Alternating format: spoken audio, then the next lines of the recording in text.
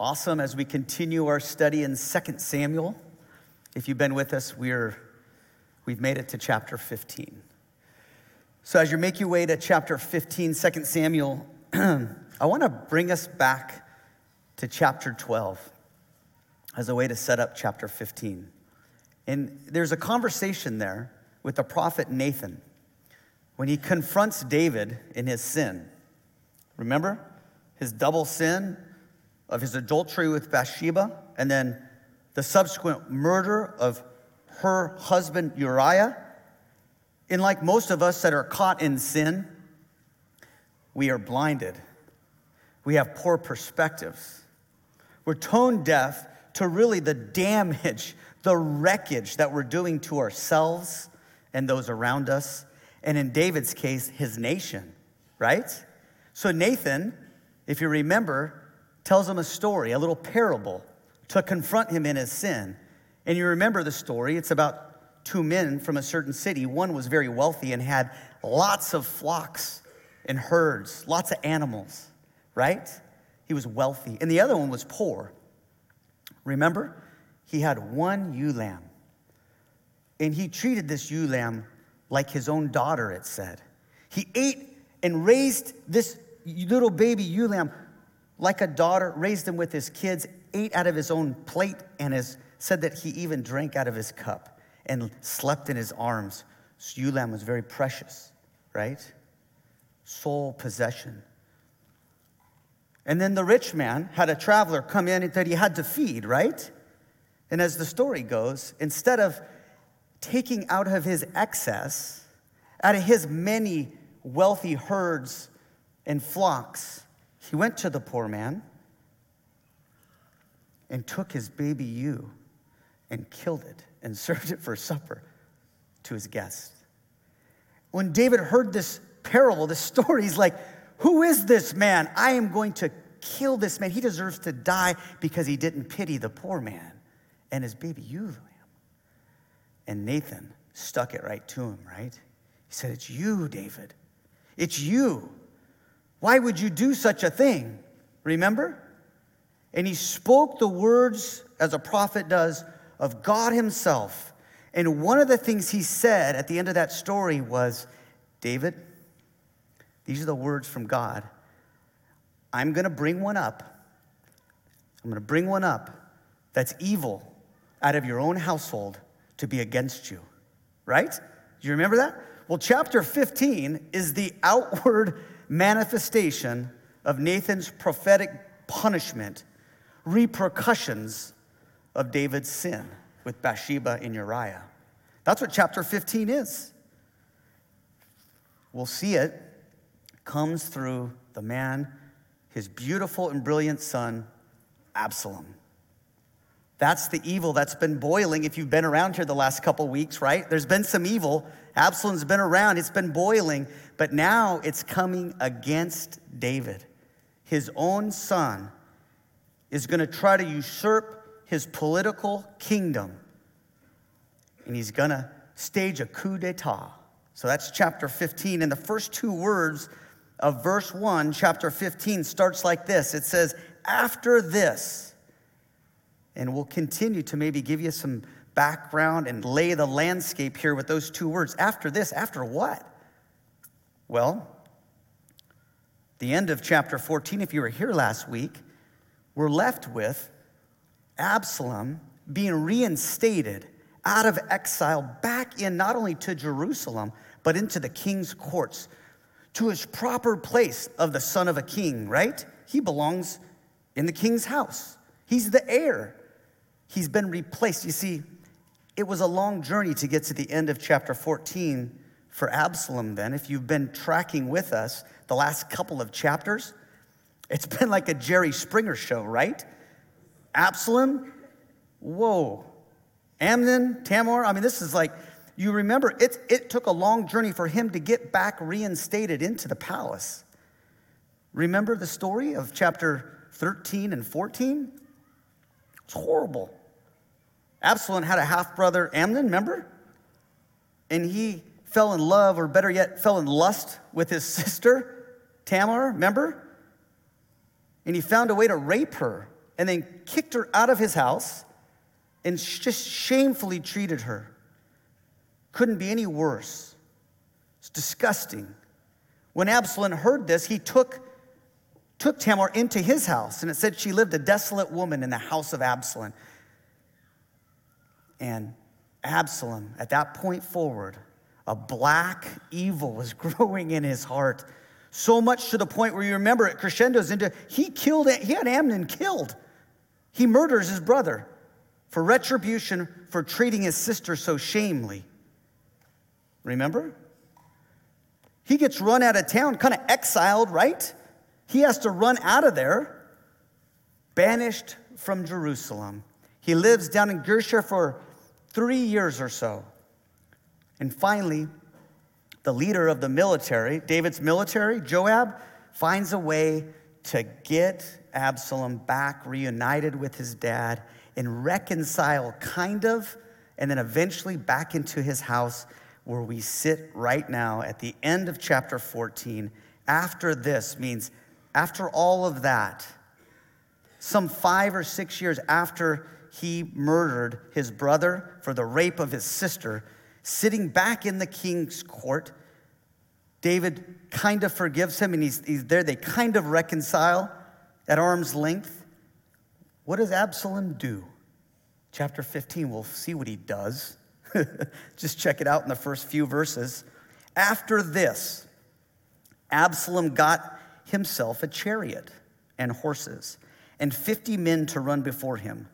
And Absalom used to rise early and stand beside the way of the gate. And when any man had a dispute to come before the king for judgment, Absalom would call to him and say, "From what city are you?"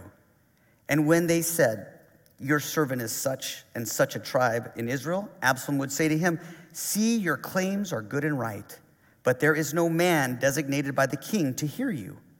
Then Absalom would say, "Oh, that I were the judge in this land. Then every man with a dispute or cause might come to me, and I would give him justice." And whenever a man came near to pay homage to him, he would put out his hand and take hold of him and kiss him. Thus Absalom did to all of Israel who came to the king for judgment. So Absalom stole the hearts of the men of Israel. So what does Absalom do when he's reinstated to his proper hierarchy as the heir of the throne, forgiven per se of his indiscretions? Says he works on stealing the hearts of the people. Ooh, he's a cunning little guy, isn't he? He's trying to win the people over. He's that evil person that God spoke of. He's planning, he's scheming, right? In the first phase of his scheming to overthrow his dad is, I gotta win the people. It says he stole their hearts. He begins by carrying out a deliberate plan to undermine the political authority of David. How does he do that? He does it, if you look at it, 3 kind of ways that I see here that I like. The first thing Absalom does to steal the hearts is he uses his beauty. He goes for image. He goes for prestige. He goes for flash. Now listen, this guy didn't need any help being flashy. If you remember in chapter 14, he's described as the most handsome person in Israel. Remember, from the sole of his feet to the crown of his head, he had not a blemish. He said when they cut his hair once a year, it weighed about 6 pounds. Whoa. That's like Fabio, right? It's like Fabio. Good-looking guy. He was beautiful, right? And he starts here by really starting the first social media campaign, the first image. He said, listen, I'm going to use what I'm good at to win people over. I'm a good-looking guy. Listen, I don't need to walk. I'm going to get myself a chariot and some horses, which was unheard of this day. The leaders of those days either walked or they took a donkey or a mule. Horses and chariots were fit for other types of land than the Jews were used to living in. But if you look at it, he picked up a chariot and some horses and 50 men to go in front of him. Let me just translate this, okay? I'm going to stand on my chariot. I'm going to have my horses whinnying, right? And I'm going to have 50 guys in front of me to slow us down so you all guys get a good look at me. Because I'm really, really, really, really good looking, right? And it's not my fault, right? So everybody could get a good look at him. Image. He knew that this was the moneymaker, right? He's not that talented. He's not religious. He's not a great leader per se. This is where he makes his money. So I'm going to go ahead and look flashy. I'm not going to hold my ponies, right? I'm going to let them go, and I'm going to show you guys how beautiful I am. I'm going to show a little swagger. I'm going to give you my money maker, and I'm going to see if I can win you over with my image. Seems silly, kind of, doesn't it? Fabio riding a chariot, and people going, "Oh, look at him. I like him. Look at that guy. He's so handsome." Image is really powerful, is it not? Always has been, and it always will be. We need to be very careful of imagery. What our little eyes look at, we should be so careful. It mesmerizes the human, inside of a human. Look at the shiny thing.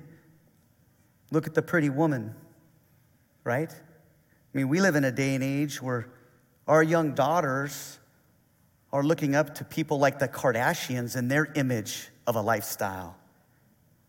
Instead of the woman in church raising kids and foster kids, good quality women. That's what society's feeding our kids right now, right? We live in a day and age where 17 and 18-year-olds can get NIL deals in college. NIL, like, right? Name, image, and likeness. I want to get paid for that. Really? You're going to get paid for your image? At 17, you think you're ready for that? It's a crazy world we live in. You know? There's not many NIL deals given to wrestlers. We're kind of a blue-collar sport, right? They're dime a dozen for football. I mean, you read about some of these deals that these kids are making now. It's ridiculous. But there is one wrestler on the University of Oklahoma wrestling team that has an NIL deal that my son he wrestles for them, was telling me about. I said, "Gabe, don't talk. That's the stupidest thing in the world. Quit talking about that. Don't talk about it." You know what I told him? I said, "You know what University of Oklahoma you know who they should give an NIL deal to? Jesus Christ. That's the name, image, and likeness that you guys should be after, right? Not yourself. I mean, these kids should be after the name of Jesus, right? The image, right? We're made in the image. We want to be transformed, right, into his image. Instead, we stick our chests out and we look at image. So important. Remember, Jesus made himself of no reputation, right? Made himself the likeness, talk about likeness, of a man. I know that sounds good because we're men, not good for the Son of God, the creator of the ends of the earth. It was a little lower than the angels, it said. That's pretty low for him. Image, so important. We need to be careful. That's the first way he stole his hearts of the men and the people of Israel, was through image, his beauty. But the other way, if you look at it, is his brilliance, I think. Pretty smart guy. He was a cunning politician. He stirred the pot diligently. Look at verse 2. He stirred the pot diligently. Look at it. It said, he rose early. This was not a lazy person. He woke up early and went to the way of the gate. He got in front of the people. Every politician knows that's what you do. You work hard, you pound doors, right? Got right in the way when people were coming in. He woke up early and he started undermining the Department of Justice, is really what he did, right? Oh, if I was in charge, no one's here to listen to your gripe. You're right. Too bad no one's here to help you. If I was in charge, things would be different, right? Undermining David's administration of justice. I like this. What city are you from? Does this sound like a politician to you? Hey, where are you from? Right? They try to make it personal. It's so obvious, Where are you from? Hey, if I was in charge, this policy would work. They're making policy personal, which they have no intention of keeping if you've ever followed politicians, right? Remember Joe the plumber in the 2008 election? Remember that? Remember Joe the plumber? No? He was at a town hall with Obama. Remember then Senator Obama? He stood up and said, hey, I'm a plumber and I'm going to buy a business. And your tax policy is not good for small business, remember? Well, McCain campaign liked that. So they took him, hey, this is Joe the plumber. Look at this is personal. These tax policies are not going to work personally. They use people's names all the time like they really care about Joe the plumber, right? Politically expedient.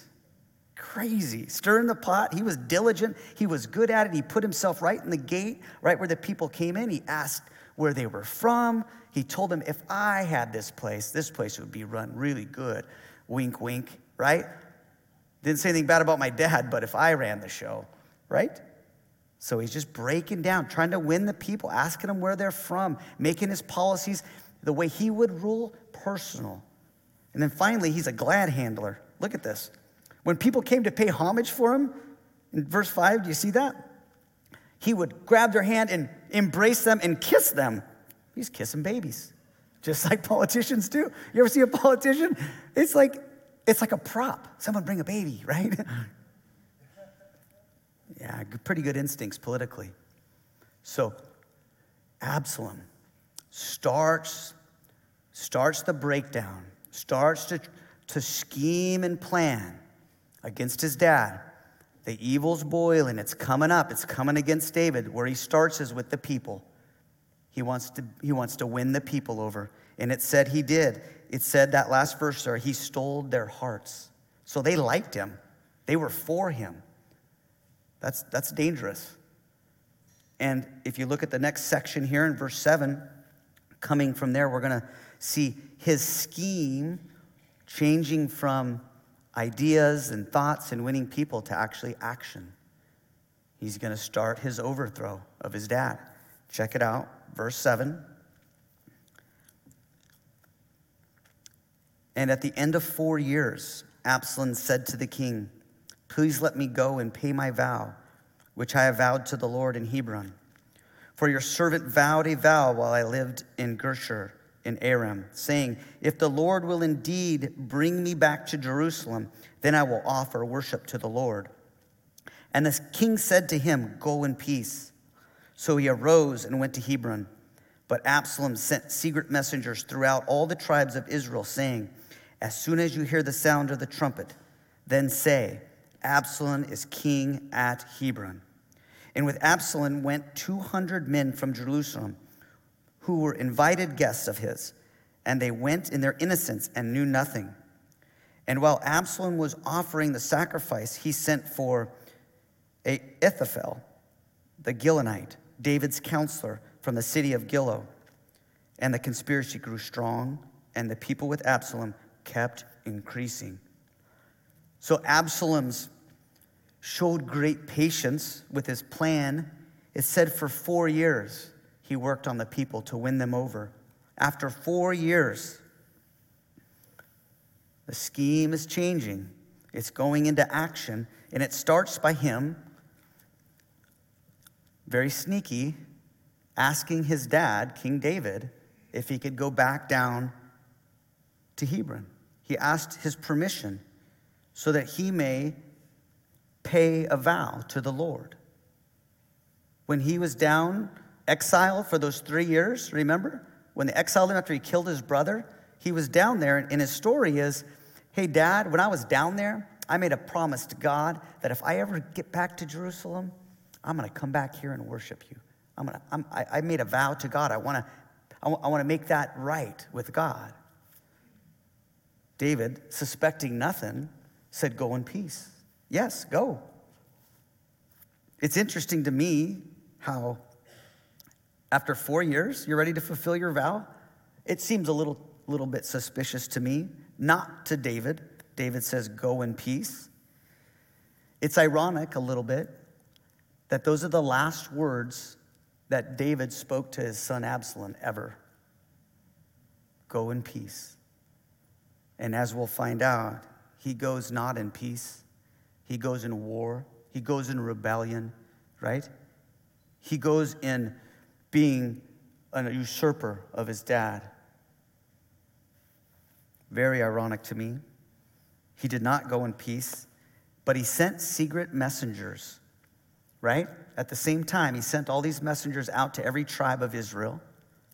He sent them out, and he said, guys, when you hear the trumpet, when I'm safe behind the walls of the city of Hebron, when I'm there and safe with my 200 men and with David's number one counselor, right? The man, the myth, the legend, the guy who runs all the military plans and political plans, right? Let's say the Karl Rove and the Colin Powell, that all in one, that guy, when I got him and 200 of your important people of your cabinet, David, when I get behind the walls, I'm going to blow a trumpet, and I want all you guys to say the same thing. Absalom is king. Sounds funny because people are yelling, and maybe the word would not go out, but in today's terms, that would be kind of like you got home from work and you clicked on the TV and it said, well, there's a new administration just got overthrown and now they're in power. Whoa, that's weird. You've heard about fake news, so you go to the other channel, right? And then the other channel says the same thing, and you're like, okay, I'm going to go to Twitter because they never lie, right? Everything on there's true. You click it, and it all says the same thing, right? Absalom is in charge now. David no longer, right? All at the same time. News travels fast. Those 200 men were important people. They were handpicked by Absalom. They took the power right away from David. I think they were important people in his cabinet. They made things run, and he had them as guests. They didn't know what was going on. Said they went innocently, but once they got behind the walls, I think I'm on Absalom's side now, right? So that's kind of how it went. Interesting to me, side note, Ahithophel, David's chief advisor, said he was down in Gilonite. He's a Gilonite. He's down in Gilo. Do you guys remember who this guy was? Does anybody know who he was? He's Bathsheba's grandfather. Are you kidding me right now? Seriously. Two things. Why is he not even in Jerusalem if he's the main man, David's main chief advisor? Why isn't he there? Maybe David in his sin with Bathsheba, maybe there was some awkwardness. Maybe he sent him away. Maybe he said, David, you're a creep. I'm out. It's not right. I don't know what it was. I have no idea. It doesn't say. I just thought that to be pretty ironic that Bathsheba's grandfather now is with Absalom running the show. Absalom summons him. Now he's on his side, and the revolt is growing, it says. Man, David's sin just keeps on giving, doesn't it? Without this man, I don't think Absalom has much. I mean, maybe it's this guy's key. It's the linchpin that when David finds out, he's like, oh, he's got him. He's got Ahithophel? We're in trouble. The sin that keeps giving, yeah? Check out this next section. What do you think David's going to do when he hears this news? Will he stay and fight? Will he run? What will he do? Let's check it out. David does flee Jerusalem. Verse 13, let's check it out. And a messenger came to David saying, the hearts of the men of Israel have gone after Absalom. Then David said to all the servants who were with him in Jerusalem, arise and let us flee, or else there will be no escape for us from Absalom. Go quickly, lest he overtake us quickly and bring down ruin on us and strike the city with the edge of his sword. And the king's servant said to the king, behold, your servants are ready to do whatever my lord the king decides. So the king went out and all his household after him. And the king left 10 concubines to keep the house. And the king went out and all the people after him, and they halted at the last house. And all the servants passed by him, all the Cherites and all the Pelethites and all the 600 Gittites who had followed him from Gath passed on before the king. Then the king said to Ittai the Gittite, "Why do you also go with us? Go back and stay with the king, for you are a foreigner and also an exile from your home. You came only yesterday, and shall today make you wander with me and with us, since I not know where we're going? Go back and take your brothers with you, and may the Lord show steadfast love and faithfulness to you." But Ittai answered the king, "As the Lord lives, and as my lord the king lives, wherever my lord the king shall be, whether for death or for life, there also will your servant be." And David said to Ittai, "Go then, pass on." So Ittai the Gittite passed on with all his men and all the little ones who were with him. And all the land wept out loud as all the people passed by. And the king crossed the brook Kidron, and all the people passed on towards the wilderness. Pretty sad story, in a way. David gets a messenger that gives him the news of what's going on. And I wonder for a moment what went through David's head. What went through his mind? What hit him deep in his heart in that moment when he heard his son revolted against him? I wonder. Well, we don't have to wonder a ton. There are a few Psalms that David wrote during this time. And we know for one thing he was mad. Check this out, Psalm 55. Verse 4, "My heart is in anguish within me. The terrors of death have fallen upon me. Fear and trembling came upon me, and horror overwhelmed me. And I say, oh, that I had wings like a dove. I would fly away and be at rest. Yes, I would wander far away. I would lodge in the wilderness. I would hurry to find a shelter from this raging wind and tempest." Scared, angry, fearful, for sure. I'm sure he felt betrayed. I know I would. Verse 12 tells us that. Speaking of his enemy at this time, "For it is not an enemy who taunts me." Verse 12 of Psalm 55. "Then I could bear it. It is not an adversary who deals insolently with me. Then I could hide from it. But it is you, a man, my equal, my companion, my familiar friend. We used to take sweet counsel together within God's house. We walked in the throng." Betrayal. You know, at least he was fearful and angry and felt betrayed. But you know what I felt? You know what I know he felt the most? That's just my personal opinion. I think he felt Nathan's word. That's what I felt. God's word through Nathan. This is you, David. This isn't Absalom. This is not Ahithophel, whatever his name is. I can't even say it. It's not him. It's you. It is you.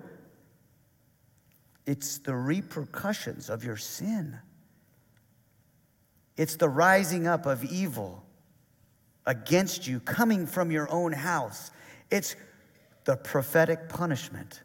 I think he just looked at that and went, yep, here it is. Here it is. And what David does with that is interesting. And the rest of this chapter kind of speaks of that. Before we get to the last couple of sections, though, was anybody touched by Ittai? Have you read this story before? So it says all his servants went with him. So he's taken all the people and they're getting out of Dodge. And they stop at the last house and they look back. He's taking inventory. Who's coming with me? Who's staying? Who's coming? I'll leave some concubines to take care of the palace. I'm out of here. And who's coming? He said people were coming with him. And all of his bodyguards and his servants, they came with him. Even 600 of the Gittites. These are the people that he met and probably worked with as mercenaries when he was exiled down in Gath. Remember in the land of the Philistines when Saul was chasing him? These guys are still with him. Ittai's the leader of these 600 Gittites from Gath. They're mercenaries. They're exiles from their own country. Things aren't going well in Philistine right now. So they're with David. They were loyal to David. And he's like, no, we're going with you, David. And he's like, Ittai, get out. This is not your fight. You're not even a Jew. You're a Philistine. Go away and may God bless you. What an honorable thing David would say, because he really needed him, right? And the words of Ittai, when I read them, they touched me. You see a guy in his own making in David right now, getting his comeuppance, you'd say. Amen? He really is. God's taking him behind the woodshed right now. And he's never the same after that sin. You look at this awesome man after God's own heart, was never the same. He's in this downward spiral in his own making. It doesn't get any lower than this right now.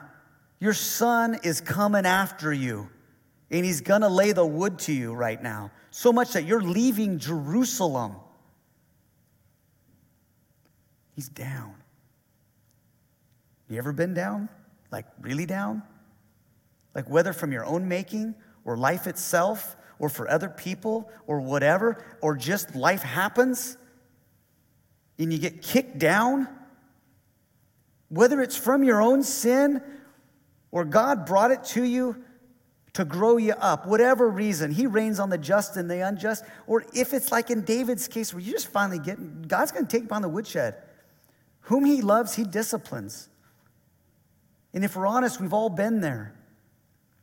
Where we're blind and deaf, our perspective is horrible. We're in the dirt. You ever noticed how many people go, king? Have you noticed that about life? And the older I get, one of the most admirable qualities that I see in men and women alike is loyalty. It's when a woman says to a man, where you go, I'll go. It's when a man like Ittai says, listen, I don't have to do this. As you live, I'm going to be with you. He's not condoning behavior. He's saying, I'm with you. And I'm no better than you. I'm going to pick you up and I'm going to serve you. So inspiring. Have you guys experienced this kind of loyalty? Oh, it's rare. It's so rare. There's a Proverbs, in Proverbs chapter 20. It says, many men proclaim their own steadfast love, but a faithful man, who can find him? Amen? And if you've lived long enough, you've felt the wrong end of that, right? That's a true statement. How many people do we have would stay by us? Not condoning and embedding our behavior, but just loyal to us, even when it gets a little crazy. I love Ittai's word. As the Lord lives, and as my Lord the King lives, wherever my Lord the King shall be, whether for death or for life, there also your servant will be.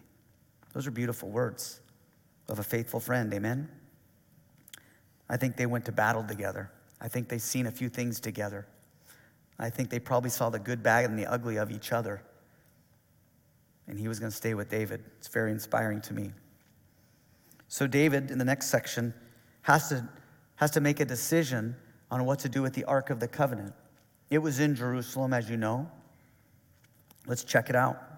He leaves it in Jerusalem, as we'll see. Verse 24. And Abiathar came up, and behold, Zadok came also with the Levites, bearing the ark of the covenant of God. And they sat down the ark of God until all the people had passed out of the city. Then the king said to Zadok, carry the ark of God back into the city. If I find favor in the eyes of the Lord, he will bring me back, and let me see both it and his dwelling place. But if he says, I have no pleasure in you, behold, here I am. Let him do to me what seems good to him. The king also said to Zadok the priest, are you not a seer? Go back to the city in peace with your two sons, Ahimaaz, your son, and Jonathan, the son of Abiathar. See, I will See, I will wait at the fords of the wilderness until word comes from you to inform me. So Zadok and Abiathar carried the Ark of the Covenant, the Ark, back to Jerusalem, and they remained there. But David went up to ascend to the Mount of Olives, weeping as he went, barefoot with his head covered. And all the people who were with him covered their heads, and they went up weeping as they went. The Levites were in charge of the ark, right? They're the only people that were to handle the ark, right? So the priests, the two priests there, Abiathar and Zadok, they were going with them. They took it out of Jerusalem right over the brook of Kidron. They passed through a valley and they set it down, and they're waiting for everybody to come. And David said, hey, listen, I want you to take that ark and I want you to take it back to Jerusalem. And in the moment where David finally yielded to his punishment, I think was right here. In this statement, in verse 25, carry the ark back.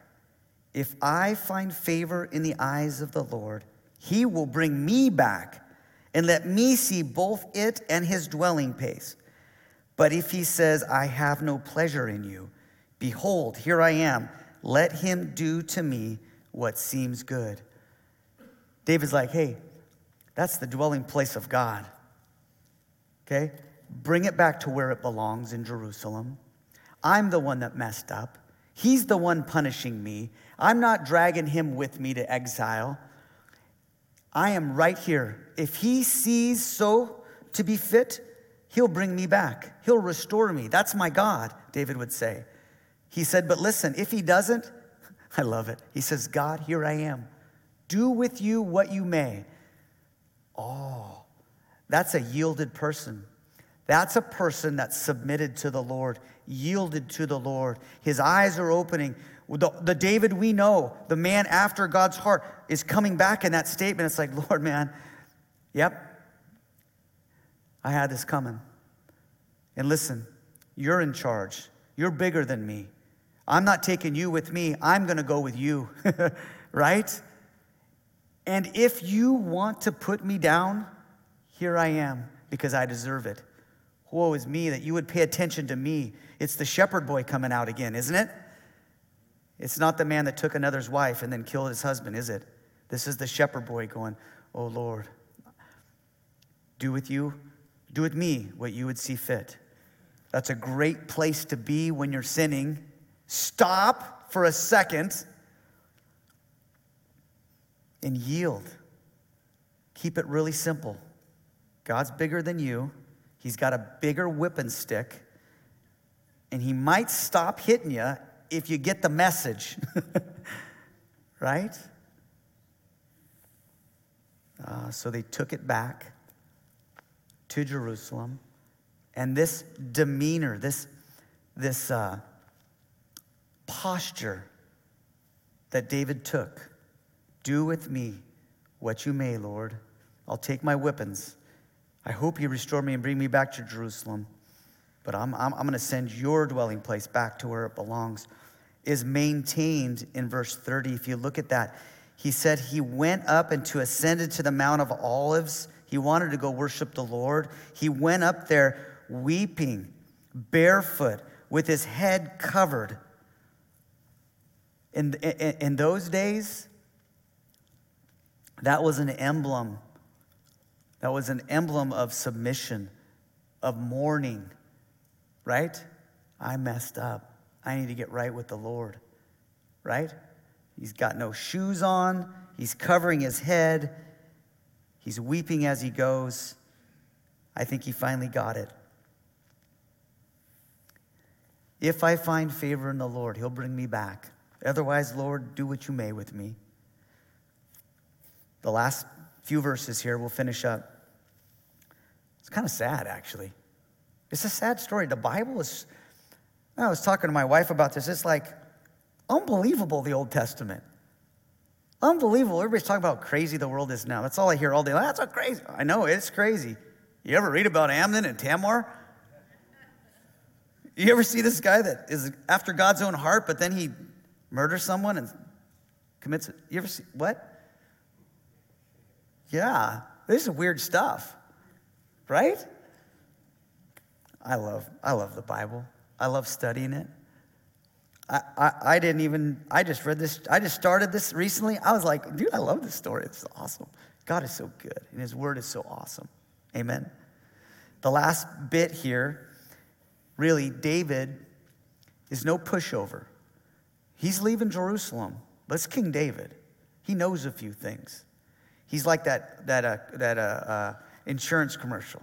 We know a few things because we've seen a few things, right? You know that? I don't know what that commercial, right? It's like, he's been around. He's seen a few things. So he starts to set up a little bit of a spy network. He's setting up some of his friends here. It's one of the reasons he sent the ark back with the priests. The religious people were with David. Absalom is. He's a heathen, right? He is not religious. So he had the Levites.